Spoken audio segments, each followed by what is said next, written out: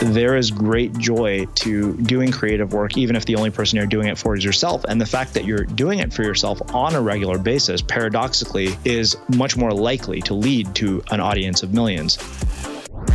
Welcome to the Entrepreneur's Journey podcast, where we delve into the stories of successful entrepreneurs so you can discover what's possible. Today's guest is Srinivas. This episode is brought to you by blogsetupservices.com, which is exactly what it sounds like, a service to set up your blog for you. So if you've struggled with the technical aspects of launching a blog business, including installing WordPress, getting your hosting account up and running, getting your domain name, working with that hosting account, and getting a nice design up and running for your blog, this is the service for you. It's for all you non-techies out there. So once you sign up for your very own blog setup services package, Carrie is going to become your blog mechanic. She will provide this installation and support service for you, which includes installing your blog and helping you with all aspects of setting up your domain name and your hosting account. She's also going to offer you to choose from a selection of premium themes provided by StudioPress, and you can choose which one of these you like the most. They're normally going to cost you $99.95, but they're included for free as part of the blog setup services package. So once your blog is set up and you've got that nice premium theme, Carrie's also going to install 6 must-have plugins so that you've got things like protection from spam, protection from hackers. You've got something to help with the loading time, to speed up the loading time of your blog, and a bunch of other things that are very common but important, like spell checks and web forms, so people can easily contact you through your blog. We're also going to throw in a second bonus. This is from me. If you choose to sign up for the blog setup services package, you also get access to my Blog Tech 101 guide, which is huge. It's 128 pages that I put together specifically for my members to help with everything to do with blog technology. So you've got all kinds of information there, not just blog setup, but you've got things like how to collect emails from people, how to set up product delivery sections on your blog, how to create membership sites. All the technical aspects of blogging are covered in there. But Carrie will do all the basic installation for you. So you've got both here. You've got the knowledge on what you need to do with tech, but Carrie's going to do the basic setup for you, all part of this package. So you're probably wondering, how much does this actually cost? Well, it's a one-time fee of just $99 for your blog to be completely set up with a nice custom premium theme, your domain name, your hosting, and those 6 must-have plugins, plus my free guide on the technical aspect of running a blog business. So you get all of that for $99. Just go to blogsetupservices.com to find out more and to order your blog setup package, and you can turn your idea into a fully functioning website in under 3 days. Hi, this is Yarrow. Thank you for joining me today on a podcast that I guess it's been long in the making. So my guest today has been, well, first of all, a person who took a coaching program over a decade ago now, or just about a decade ago now, and went on to launch a very successful podcast. Now, I'm not going to take any credit for that, but I think it's an interesting story to share, the connection between taking a blogging course to then become a podcaster. So that's a little bit of a step to the left. So I'm curious about hearing that. But that podcast went on to become one of the most successful podcasts in the world of creativity. And it's known as, you probably have heard of it, the Unmistakable Creative Podcast, hosted by Srinivas. So Srini, thank you for joining me today. Yeah, thank you so much for having me. It's really kind of serendipitous and cool to get to talk to you after a decade ago taking that course. Yeah, always interesting, I think, to do an interview when time has passed, because then you really can see what people do or don't do with what they learn. And you obviously, actually, you're probably the only person I can think of who went not with blogging and not with, launching a course, or you probably have over the years, but your initial platform you decided to build was podcasting. And you've also gone on to, I think you just said, 2 self-published and 2 traditional published books as a result of the podcast, right? Because that sort of launched your fame. And I know, like, that 10 years period of time, I haven't seen you really talk about anything else. I know this is your thing. It's paid for your living for your entire life over the last decade. I think I've seen you're a speaker around this subject as well. So everything's kind of been born from this podcast. Is that correct? Yeah, that is correct. I think the funny thing is that the podcast was actually born from blogging. So obviously, as you said, the course was a course about how to build a blog. And I think that this is something I've shared over and over, is that you should never follow anybody's instructions instructions to the letter, because otherwise what ends up happening is you can only recreate their outcomes as opposed to outcomes that you might have not otherwise ended up at. So I guess let me provide some context. So I signed up for your course because I just graduated from business school. It was April 2009, which is a horrible time to get out of school. Nobody was hiring for jobs. And I started to quickly realize that my resume was going to be effectively completely worthless, because a resume is basically a bunch of shit you say you think you know how to do, but there's no tangible evidence of it. And I had worked as a social media intern at Intuit the summer before, and I was trying to find a job doing social media marketing, but I had no tangible evidence of my skills. And so I actually convinced my dad to lend me the $500 to take your course. And he didn't even give me the $500 all at once. I actually signed up for your course on a payment plan, which ended up being a blessing in disguise, because I remember, because of the fact that I was on a payment plan, the course was structured differently for people who are on the payment plan. I only got one lesson every week.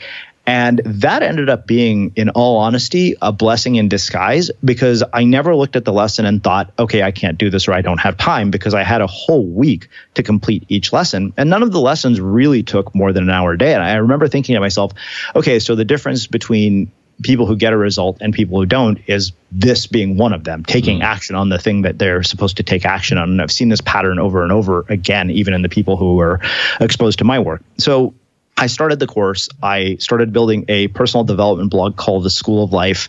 And I was writing every day. I was writing 2 or 3 times a week. This is back when commenting on blogs was a way to get to know other bloggers. So I was doing that. I was writing guest posts.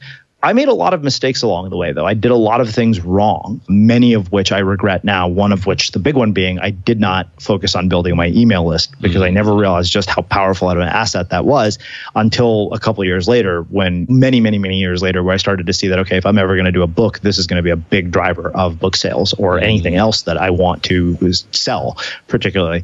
But what happened was, if I remember correctly, there were maybe 26 lessons in the course, and one of those lessons was to interview somebody as a way to get traffic to the blog.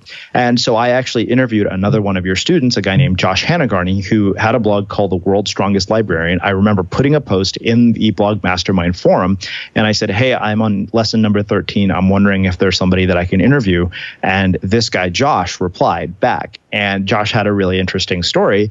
He was a kettlebell weightlifter who also happened to be a librarian who had Tourette's syndrome. Oh, wow. And didn't know this. He actually ended up, Seth Godin discovered his blog 2 or 3 months after he started. And Seth, I think there's a book here. Funny enough, when I walked into my literary agent's office for the first time, almost 7 or 8 years later, the first book I saw on her shelf was Josh's book. And I said, this is really weird. And sir, never believe this, but wow. Josh was the first person that I ever interviewed. And Josh, from that point forward, referred me to another woman named Kelly Deals. And so Josh said something to me in that first interview. He said, don't underestimate what this is going to do for you. I don't know why he said it. I don't know that I possessed any particular talent in that moment for interviewing, but rather than just do one interview and do that lesson as a way to get traffic to your blog, I actually started a weekly interview series called Interviews with Up and Coming Bloggers. So every week I would interview a blogger. I would post it with an MP3. It wasn't the sophistication of a podcast or anything. I literally just uploaded an MP3 file to my WordPress blog, wrote some bullet points, and sent it to people. And I started getting feedback.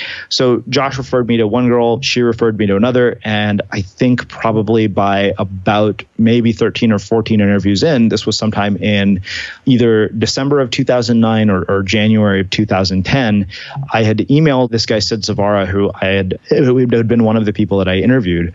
And I said, hey, I have decided to start a multi-author blog with other new bloggers, because we think that by combining forces, we could actually build a much bigger property.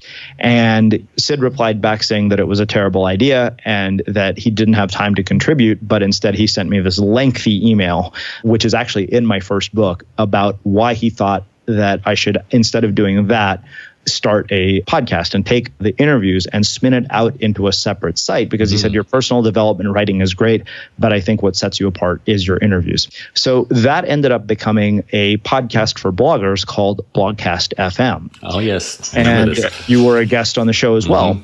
And then I think probably around 300 interviews. And keep in mind, at this time, nobody was doing podcasts. Everybody basically said that podcasts were dead, which is hilarious considering the world we live in now and the fact that podcasts are pretty much all the rage. I knew that we have arrived at a very strange moment in popular culture with podcasts.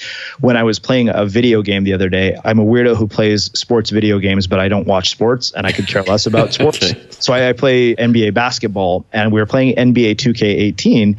And one of the commentators on NBA 2K18 was a basketball player named Chris Webber. And Chris Webber was talking about all the people that he had interviewed for his podcast in the middle of this video game. And we were like, wait a minute, Chris Webber is plugging his podcast in a video game? What the hell? Meta. Yeah. Before you continue this, I'm loving it. And Blogcast FM is a great point where I have to ask this question, though, because the timestamp for that was what, 2010? Is that? Yeah, it was 2010. So if I remember correctly, because I started my podcast in 2005, and there was a tiny wave then of podcasting because the iPod came out and iTunes came out. So that was phase one, and then it disappeared. It sort of didn't get that big traction. And I think 2010 was about the time when the second wave, the big wave, when a lot of people in our industry, the Lewis Howes, the Pat Flynn's, the so and so ons, rode that podcasting wave to super fame. Yeah. And I know your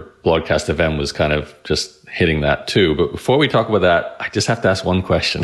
Sure. Before all of this, before you took my course, you were in university. And even before that, was there anything entrepreneurial in your life? Like, was all this blogging and podcasting, was that the first time you attempted to become an entrepreneur?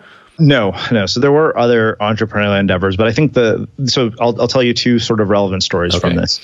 The first is that my natural instinct, anytime I saw a new piece of technology, was to ask myself, what could I make using this? Now, keep in mind, I went to undergrad at Berkeley while the first .com boom was going on. And at that time, it took, months on end and thousands of dollars to do something as simple as build a website. We didn't have the tools that we have today, or even in 2009 by the time I took your course. And so my initial sort of endeavors were really laughable. I made this parody of a Bollywood music video with an old roommate that is still on YouTube to this day. If you search Srini and Roshni, go to Tasty Curry, you can find it. It's absolutely ridiculous. You could never trace a straight line. You couldn't draw a line from that to what I'm doing today. I also did this summer newsletter that one of my friends hosted. It was a blog before there were blogs. He basically would have us email in these stories about our summers, and I would write one every day because I was working at a job that I hated. So one thing that is relevant here is I didn't talk about this until 2013, but I've been fired from almost every real job I ever had, which was a sign that perhaps maybe me and a real job are not meant to be. But there were really silly sort of entrepreneurial instincts when I was young. So I lived in a small Texas town called Bryan College Station, and they had opened up Sam's Club in our town, which is basically Walmart's equivalent of Costco or one of those warehouse style stores. And my dad wanted to go check it out, and we went there. This was when I was in 8th grade, and we were walking through the candy aisle, and there were these sour gumballs called Crybabies. And I told my dad, I said, tell you what, I said, that box costs $7. Buy it to me and I'll come back with a bag full of money tomorrow from school. He was like, all right, you know what? $7, no big deal.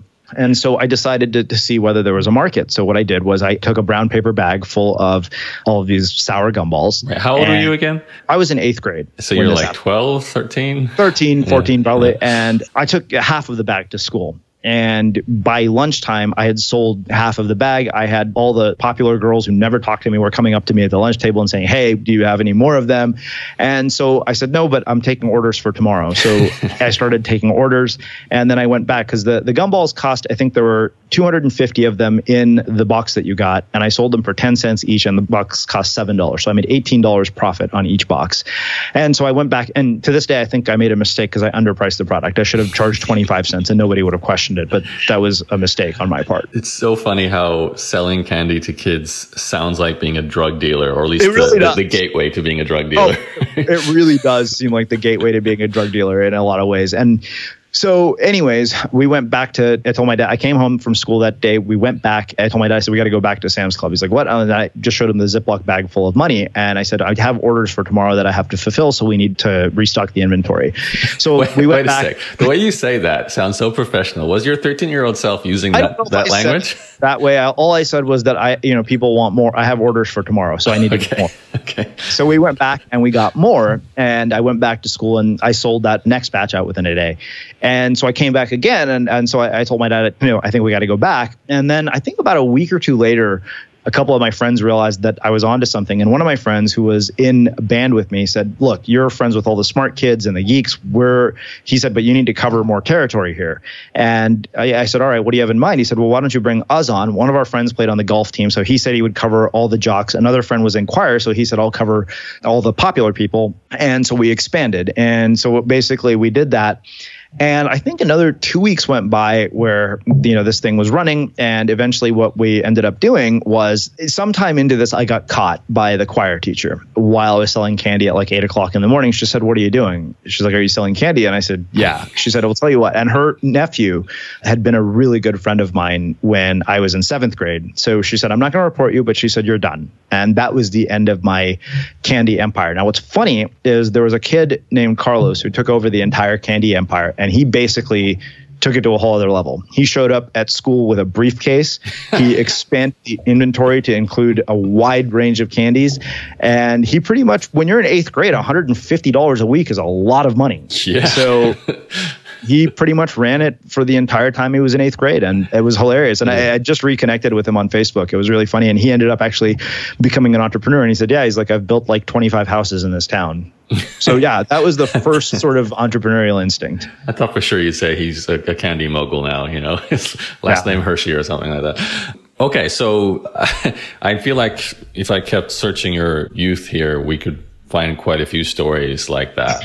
In terms of your mindset before, or even, I guess, the window of graduating high school and then thinking about what's next for my life. Yeah. Were you thinking, I'm going to be an entrepreneur, or were you thinking, I'm going to have a career, a job, or were you clueless and trying to figure it out? No, I don't think at all I was thinking that I was going to be an entrepreneur. And this is a really interesting and relevant question, because I think a lot about education and our education system and the fact that I got a degree from probably one of the most prestigious universities in the United States, as well as a graduate degree.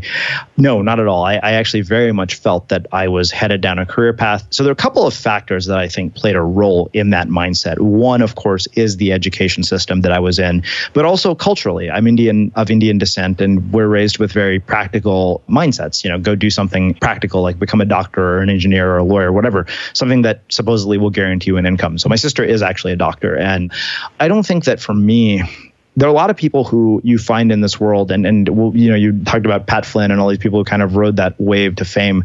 The funny thing is most of those people are far more well-known than I am. They have much bigger audiences, partially because I think they did things very differently than I did. And, there's a point at which my work stopped being about marketing and online business, probably 2 or 3 years after Blogcast FM, which we can talk about. But no, I think that I am very much an accidental entrepreneur. I ended up here because I kind of saw that, okay, wait a minute, I've attempted to find a job. I've spent 10 years working at these careers where I've made no progress. I've been fired from virtually every job I've ever had. This is idiotic. Nobody who is serious about generating a viable result in their life would continue down this path, because it's, the definition of insanity is to do the same thing over and over again, expecting a different result. And I knew that was kind of the end of it for me. And so, but the thing is that I think for me, here's the ultimate irony is I took your course because I wanted to find a way to create a blog that would help me stand out in the job market and get me a day job. And I did get a day job. I did actually have a day job working at an online travel company, and the blog did actually have an impact on me getting that job.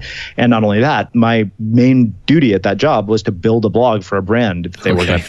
It's a full circle. So yeah, it did actually kind of lead to its intended outcome in that sense. But I didn't realize just how far the ship would sail off course, because that job came to an end within a year.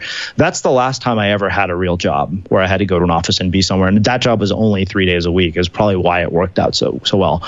But yeah, so that I think is kind of to answer your question in a very long-winded way. Right. Okay. So it sounds like raised as a good Indian boy, thinking I'm going to get a career job, whatever, engineer, doctor, lawyer, something, goes through the education system, obviously had a few entrepreneurial endeavors, selling candy being one of them along the way. You enter university, you graduate university, and you get a degree, but then you take my course with the intention of helping get a job from that, from having a blog. So you get this job. Now, I'm guessing at the point you left that job or whatever happened with the travel agency job, is it that the point where all your experiments you mentioned at the start, I know we're jumping around a bit, your timeline here, but all those experiments with, starting the podcast, interviewing about traffic initially and then changing to Blogcast FM eventually, is that kind of the time Have we connected the dots in your timeline? Yeah, I think so. I think so. So Blogcast FM actually started while I was at that day job. So it was something that I would do, in the mornings before work or, in the afternoons after work. I would just work on it every day for a little bit of time, like an hour or two. And then what happened was I eventually got let go from that job. And 2011, I lived in Costa Rica for about 6 months. I'm an avid surfer, which is kind of relevant because of the fact that my first traditionally published book actually ended up using surfing as a metaphor for life and business. So what we ended up doing was I ended up moving back to my parents' house, and my dad encouraged me to look for a job during that time. And to appease him, I did. I was submitting resumes, but I probably interviewed for maybe 4 or 5 jobs between 2011 and 2013. And I was running into this really sort of bizarre catch-22 because the thing that would get me into the door for the job was often the body of work that I had built. But then people would look at it and say, well, this doesn't look like you need a job. It looks like you're going to quit the second you don't need us, which is true. That was kind of the long-term plan, was that I did not want to have a job. That wasn't my intention. You built a portfolio to get a job, and the portfolio was all about how you don't want a job.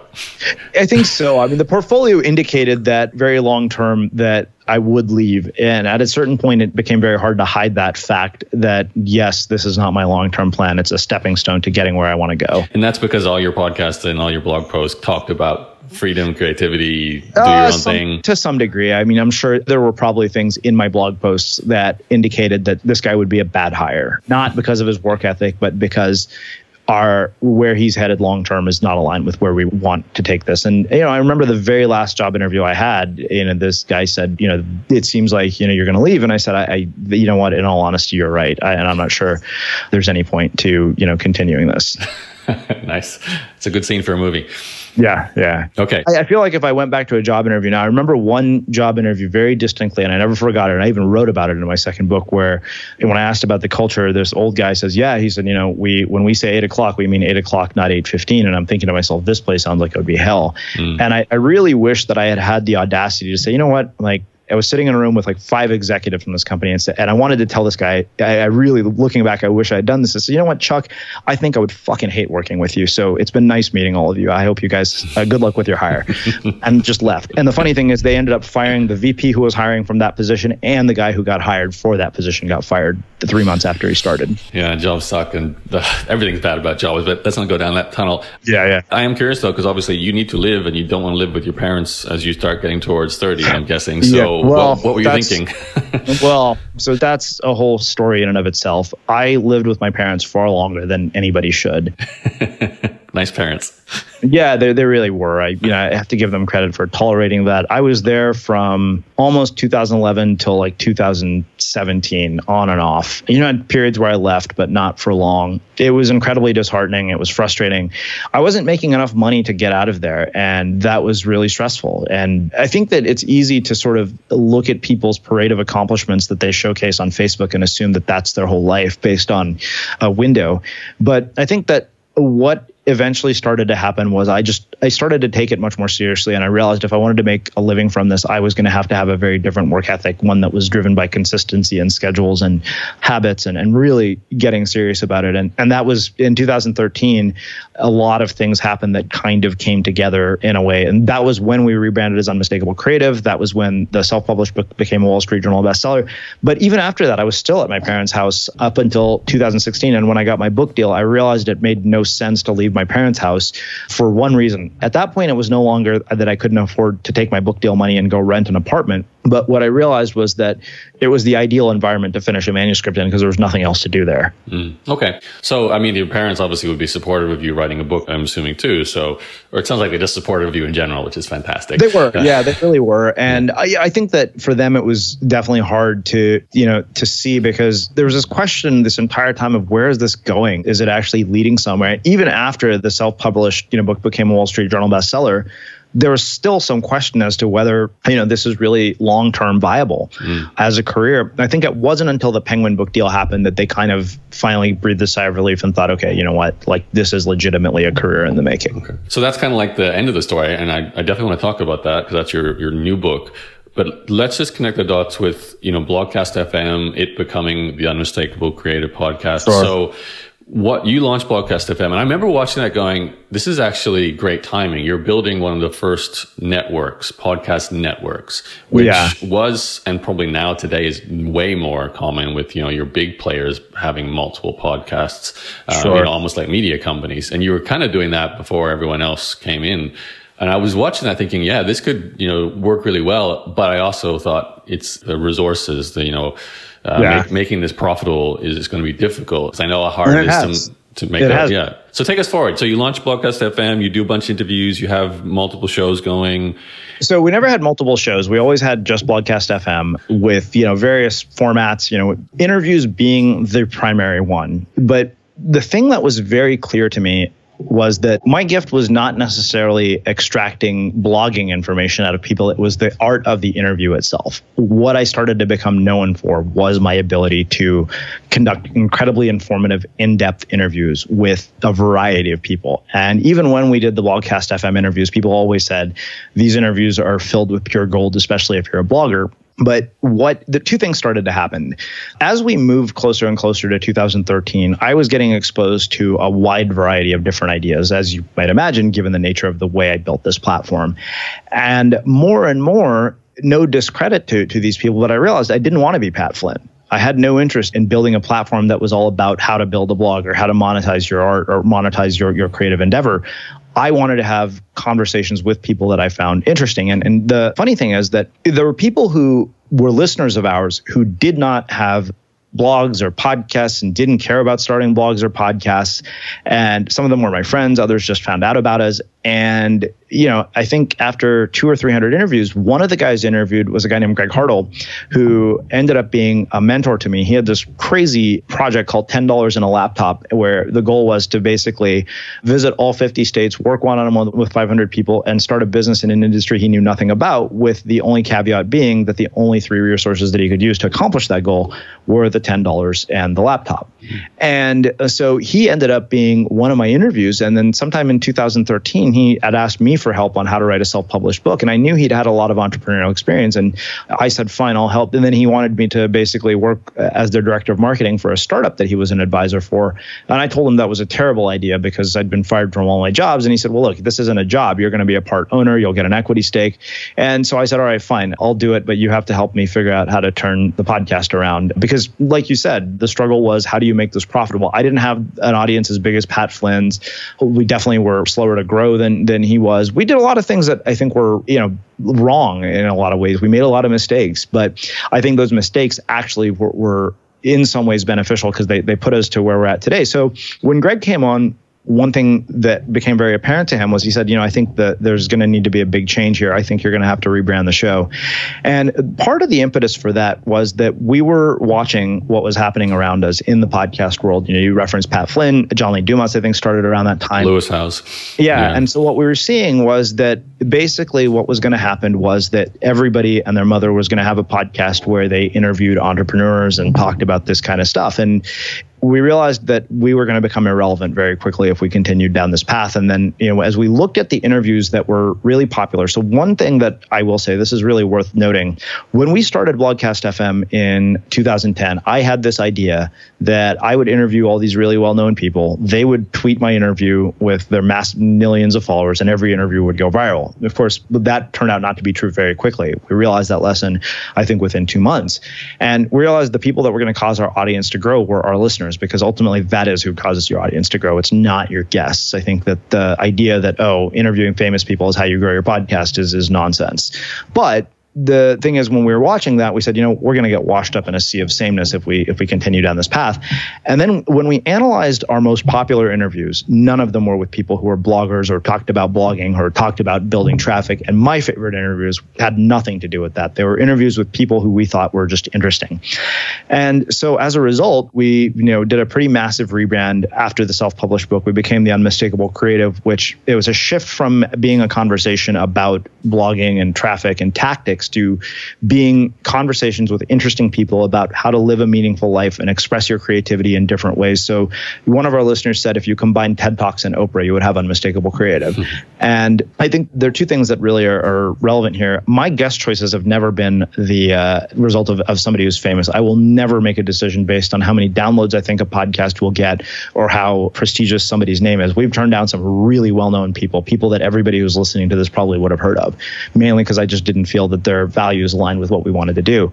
And so that took us from being the podcast to bloggers. So two things happen as a result of that. One is that we started to cast a much wider net in terms of the types of people that we could have as guests, because at the end of the day, we're like, this is not a podcast about blogging, it's about far more. So that happened. It also allowed us to reach a wider audience because we looked at it as, well, we don't want to limit ourselves to just entrepreneurs. We want to basically have the tagline of insanely interesting people. Doesn't matter from, what walk of life they come from. So the result of that has been conversations with bank robbers, drug dealers, performance psychologists, authors, entrepreneurs, Elon Musk's ex-wife, you name it. I mean, of course, many, many household names, but also people that you've never heard of, mainly because they have fascinating stories. And so it became... What I saw was that, I wanted to build something that would encompass a wider group of people. And in the long term, and this is the long game, this is a much longer, much harder route than it would have been to say, we're going to cater to this one group of people. We're going to sell them information, products, and courses, and we're going to build it this way. Yeah, that probably might have been more profitable in the short term, but I wasn't interested in something that was going to allow me to make as much money as possible in the shortest amount of time and to be done with it. I wanted to do something that I would get to do for the rest of my life and remain timeless. Okay, so that's the basis for the Unmistakable Creative podcast, and you do the rebrand. And I do remember very clearly the artwork that came with that rebranding was really unique. So that was a nice touch. Take us forward. What happens? You interview bank robbers, all this happens. I'm assuming you kind of get a new audience. And so, what happens is that in 2014, we rebranded as Unmistakable Creative. I put on a 60-person 2-day conference called the Instigator Experience because I'm sick of going to conferences where everybody just sits in hotel ballrooms all day waiting for a happy hour to start. So I create my own conference, the one that I've always wanted to go to. We get to the end of 2014, which ends up being kind of a really rough year. Personally, even through all of this, the struggle is, okay, how do you make this lucrative? How do you make it profitable? And, so we have sponsors, they come and go and they're inconsistent. But, again, I found myself back at my parents and I was in a pretty deep state of depression and things were not going well. And we're sitting down looking at the bank account because I think the thing that happens, so prior to the rebrand, I had ended up self-publishing this book that became a Wall Street Journal bestseller. I went from lingering in obscurity to suddenly being in the limelight like never before. I was feeling like, okay, finally I have earned, I've gotten the result that I've been driving towards for so long, the thing that I've been trying to accomplish. And so the problem is when you go from an extreme high to an extreme low, it can really derail you.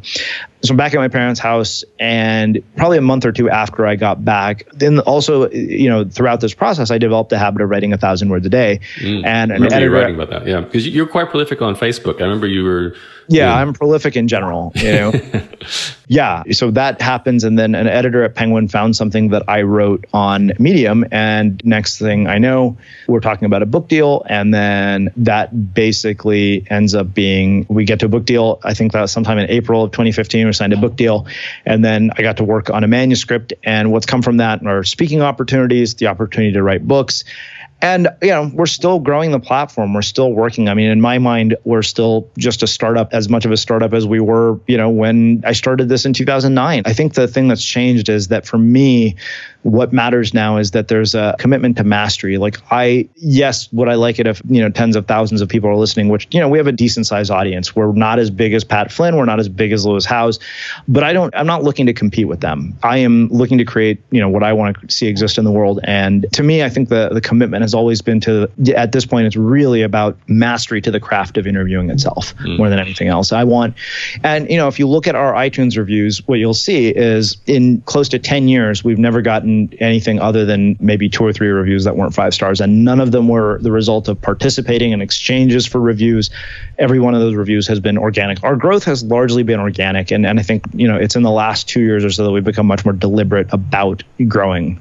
Yeah, you really live, I think, what you are covering as a podcaster, being an unmistakable creative, you sort of sounds like you've spent, I would say 10 years, but it's probably a lifetime playing with your creativity and realizing clearly that you're not meant for a career and a job, and then trying to translate your creativity to a way to function in society and also to get, enjoyment and financial, security from all of this. And I love the fact how you said, you finally reached a point where all of probably decades of this work of sharing creativity got you into the limelight, sounds like through book publishing in particular. Obviously, you don't get book publishing without being prolific everywhere else, like you said, podcasting, social media, so on, Medium. Take us just through this book deal part, because I am kind of curious how that goes down, especially, in your case, because you obviously already know what it's like to self-publish a book. And then you get this opportunity to traditional publish and get a deal from it. And then obviously that's an extension of this brand you built with the Unmistakable Creative, and you're trying to be true to your mission there. How does that all connect with the book deal? Well, traditional publishing is really interesting, because I think that when I took your course, the sort of unicorn or the metaphorical mountaintop of the blogging world was the book deal. That was the sort of, okay, that means you've arrived, which that in and of itself is nonsense. You kind of realize very quickly after you get a book deal, because then you start to see around you and you're like, there are thousands of other people who get book deals. Now, I'm not saying that, this happens to everybody. So a couple of different things. One, I think the success of my self-published book had a big impact. So part of the reason that I self-published the book was because I felt that I was not going to be given the opportunity for a book deal. I felt that nobody was coming to knock on my door. I had spent years telling everybody else's stories of people who had gotten book deals. And, one of the things that is really required, I believe, to build a career in the arts, and I was just talking to another author who's spent decades writing books for a living, long before blogging and social media came along, is patience. And, you have a world in which you can get instant feedback, instant attention, and instant validation because of social media through likes and comments and shares. But what you don't realize is that that's not really where the work happens. I mean, many of these stories are years and years in the making. So I was really late to getting a book deal. It wasn't for a lack of trying, but in that time, I saw a lot of things. I saw people accept really low advances with shitty publishers who did absolutely nothing to support their books. And most of them have not written a book since. So that's one thing that became very apparent to me. I talked to somebody who basically helps authors get book deals, I think sometime in 2012, and she said, "You're not ready." And I was offended at the time, and I was kind of disappointed, but she did me a huge favor, because it gave me another 2 years to work on my craft. I had 2 years to develop the habits, the rituals, the routines, the systems. So what ended up happening was that self-published book got the attention of an editor at Penguin, and she said, "We want to talk about a book." So originally they were going to buy the self-published book and have me expand and revise it. But instead what ended up happening was I just wrote a whole new book from scratch in 6 months. And then I just finished the one that I've just finished now. And part of the reason you and I are talking is because of that. I think that having patience allows you to develop the skills that are necessary to create something that you'll be proud of. I don't think it wouldn't have been impossible to get a book deal back in 2012. I had a decently sizable platform. I don't think it would have been a good book. I don't think it would have sold a lot of copies. And I think I would have made a compromise that probably would have basically been the end of my writing books. And I think that what I've seen is the people who have long-term careers doing this, they have a long-term perspective on it. And that's a hard thing to do in a world that moves so fast. Tell us about this new book then. Yeah. So the new book is called An Audience of One, Reclaiming Creativity for Its Own Sake. So this really flies in the face of a lot of conventional wisdom. And it's interesting because you and I are talking, and a lot of your work and even your course was about teaching us how to build an audience for something that we've created. Now, I'm not saying there's anything wrong with building an audience, especially as somebody who has done it.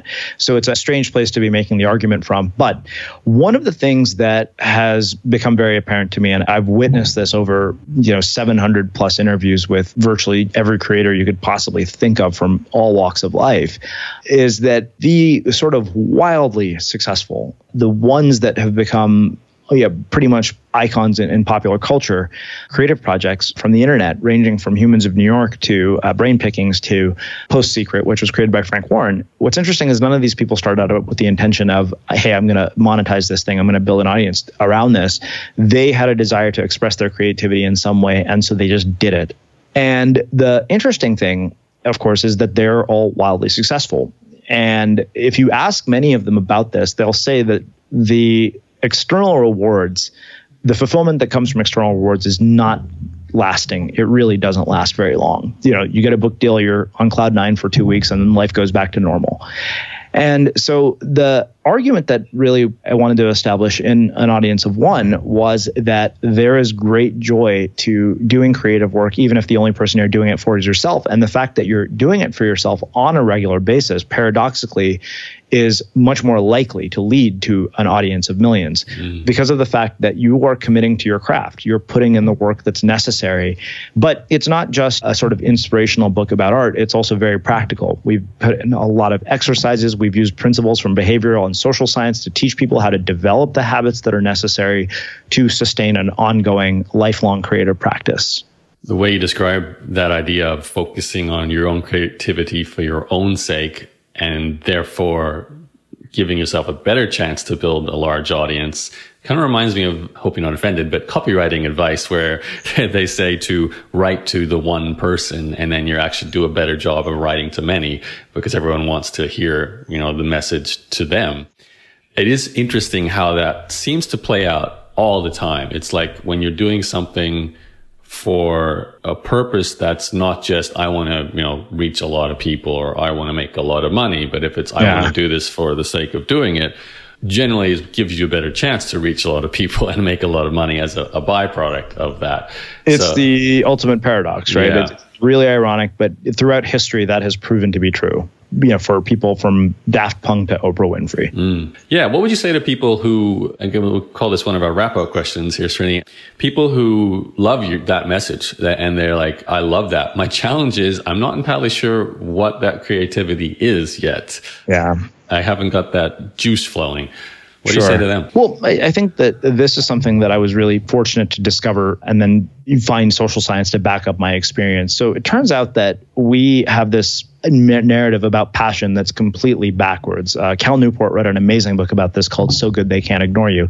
And we really put the cart before the horse when it comes to passion. So for people who are feeling that, the thing that I always say is explore, experiment. Because here's the thing. I couldn't have told you that, hey, I was passionate about conducting interviews. In a million years, I would have never guessed that.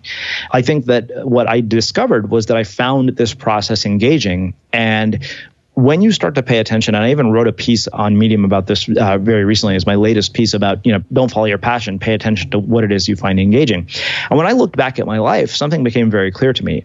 I was most engaged in whatever I was doing anytime I was using technology to express my creativity in some form, whether that was making a slideshow for the Indian Student Club at Berkeley and setting it to music, or uploading stupid videos to YouTube, or writing newsletters to my friends about my ridiculous drunken antics in San Francisco.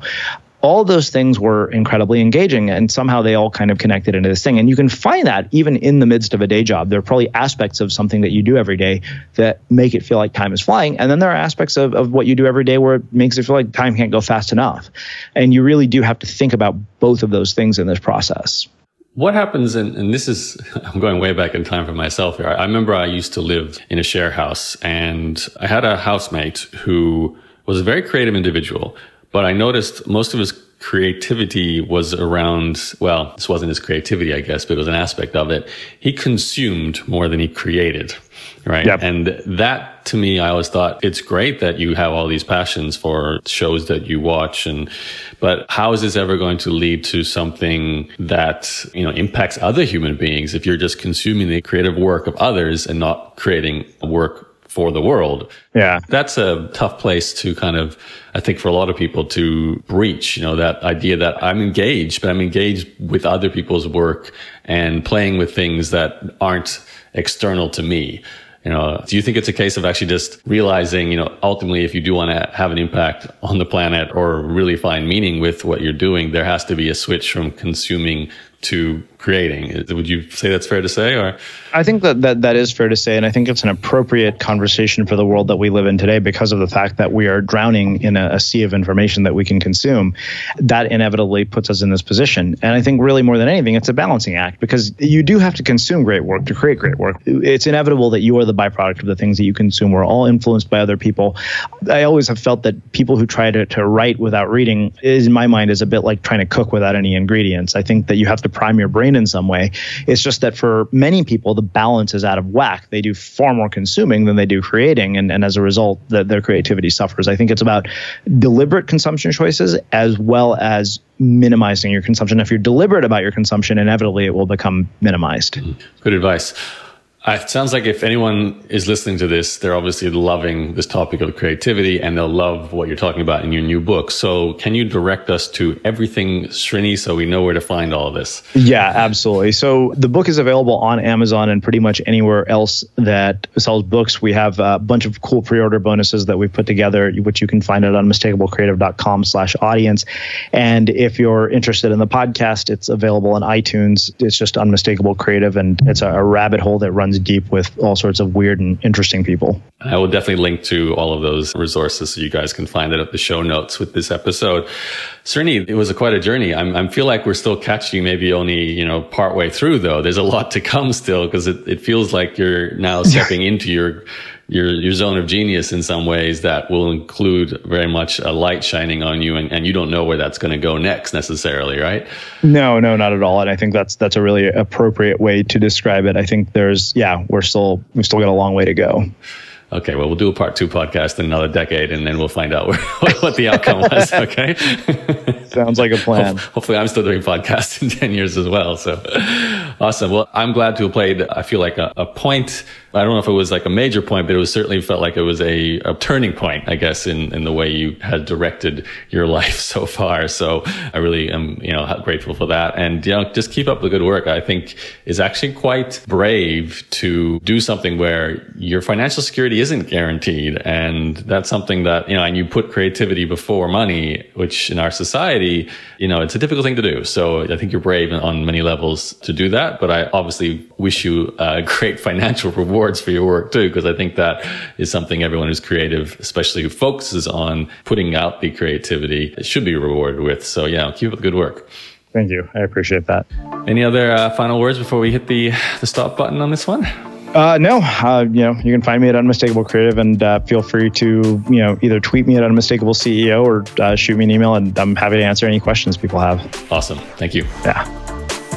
Hey, this is Yarrow again. Thank you for listening to this episode of the Entrepreneur's Journey podcast. Recently, I published a blog post and a podcast explaining how I haven't handled my own email in over 12 years. Now, after I released that content, I've had people come up to me going, "What do you mean? How have you not handled your email? What is that? How do you do that?" Now, I've been a person who very early on realized that email is a huge time suck. Like you probably are now, I used to deal with all my email myself. I think most people on the planet still do that. Their email inbox is something they see as their own. They have to deal with it. I learned that inbox, my email inbox, is the biggest productivity killer, time suck. Not to mention it goes completely against my goal for the laptop lifestyle. If I want the freedom to travel, to run my business anywhere, I can't be checking my email 4 or 5, 6 times a day, worrying about, customer complaints or new jobs coming in. And that's what I used to do until about 12 years ago, I hired my first ever inbox manager. And that was a person who became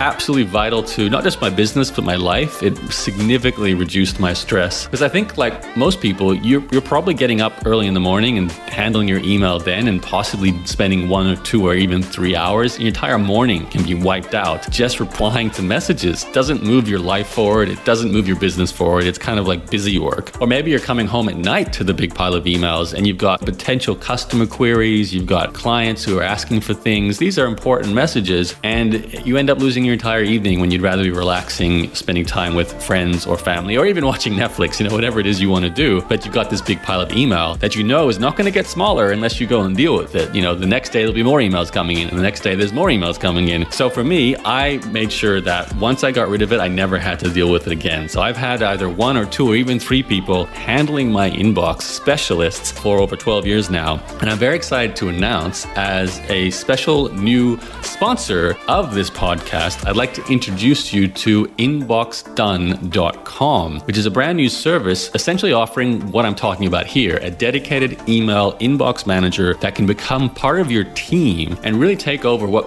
is very likely the single biggest stress point, time suck, productivity killer in your business and your life, no matter what you're doing. So this person can do as much or as little as you like. They can potentially just come in and come up with some systems, some automatic replies, some templates, and they can just be there clearing your inbox, sorting things for you so you don't have to deal with it yourself. And you don't have that scattered feeling when you look at your email. Or email can be taken off your plate completely. So your dedicated inbox manager will deal with every message that comes into your inbox and also set up some really intelligent systems for doing things that maybe you don't do right now, or maybe you kind of do. For example, do you have some kind of process for following up with potential customers? So people who show interest in buying your products or services, maybe just email in a question. Do you have a intelligently designed process for chasing them up over a period of weeks with several emails? And are you doing that yourself right now? Well, imagine you've got someone who handles that. It's scheduled. It's part of their job to make sure that goes out in a strategic way. The same goes for dealing with potential cancellations or refunds. So if you have a membership site now or payment plans, this person can come up with a system for strategically handling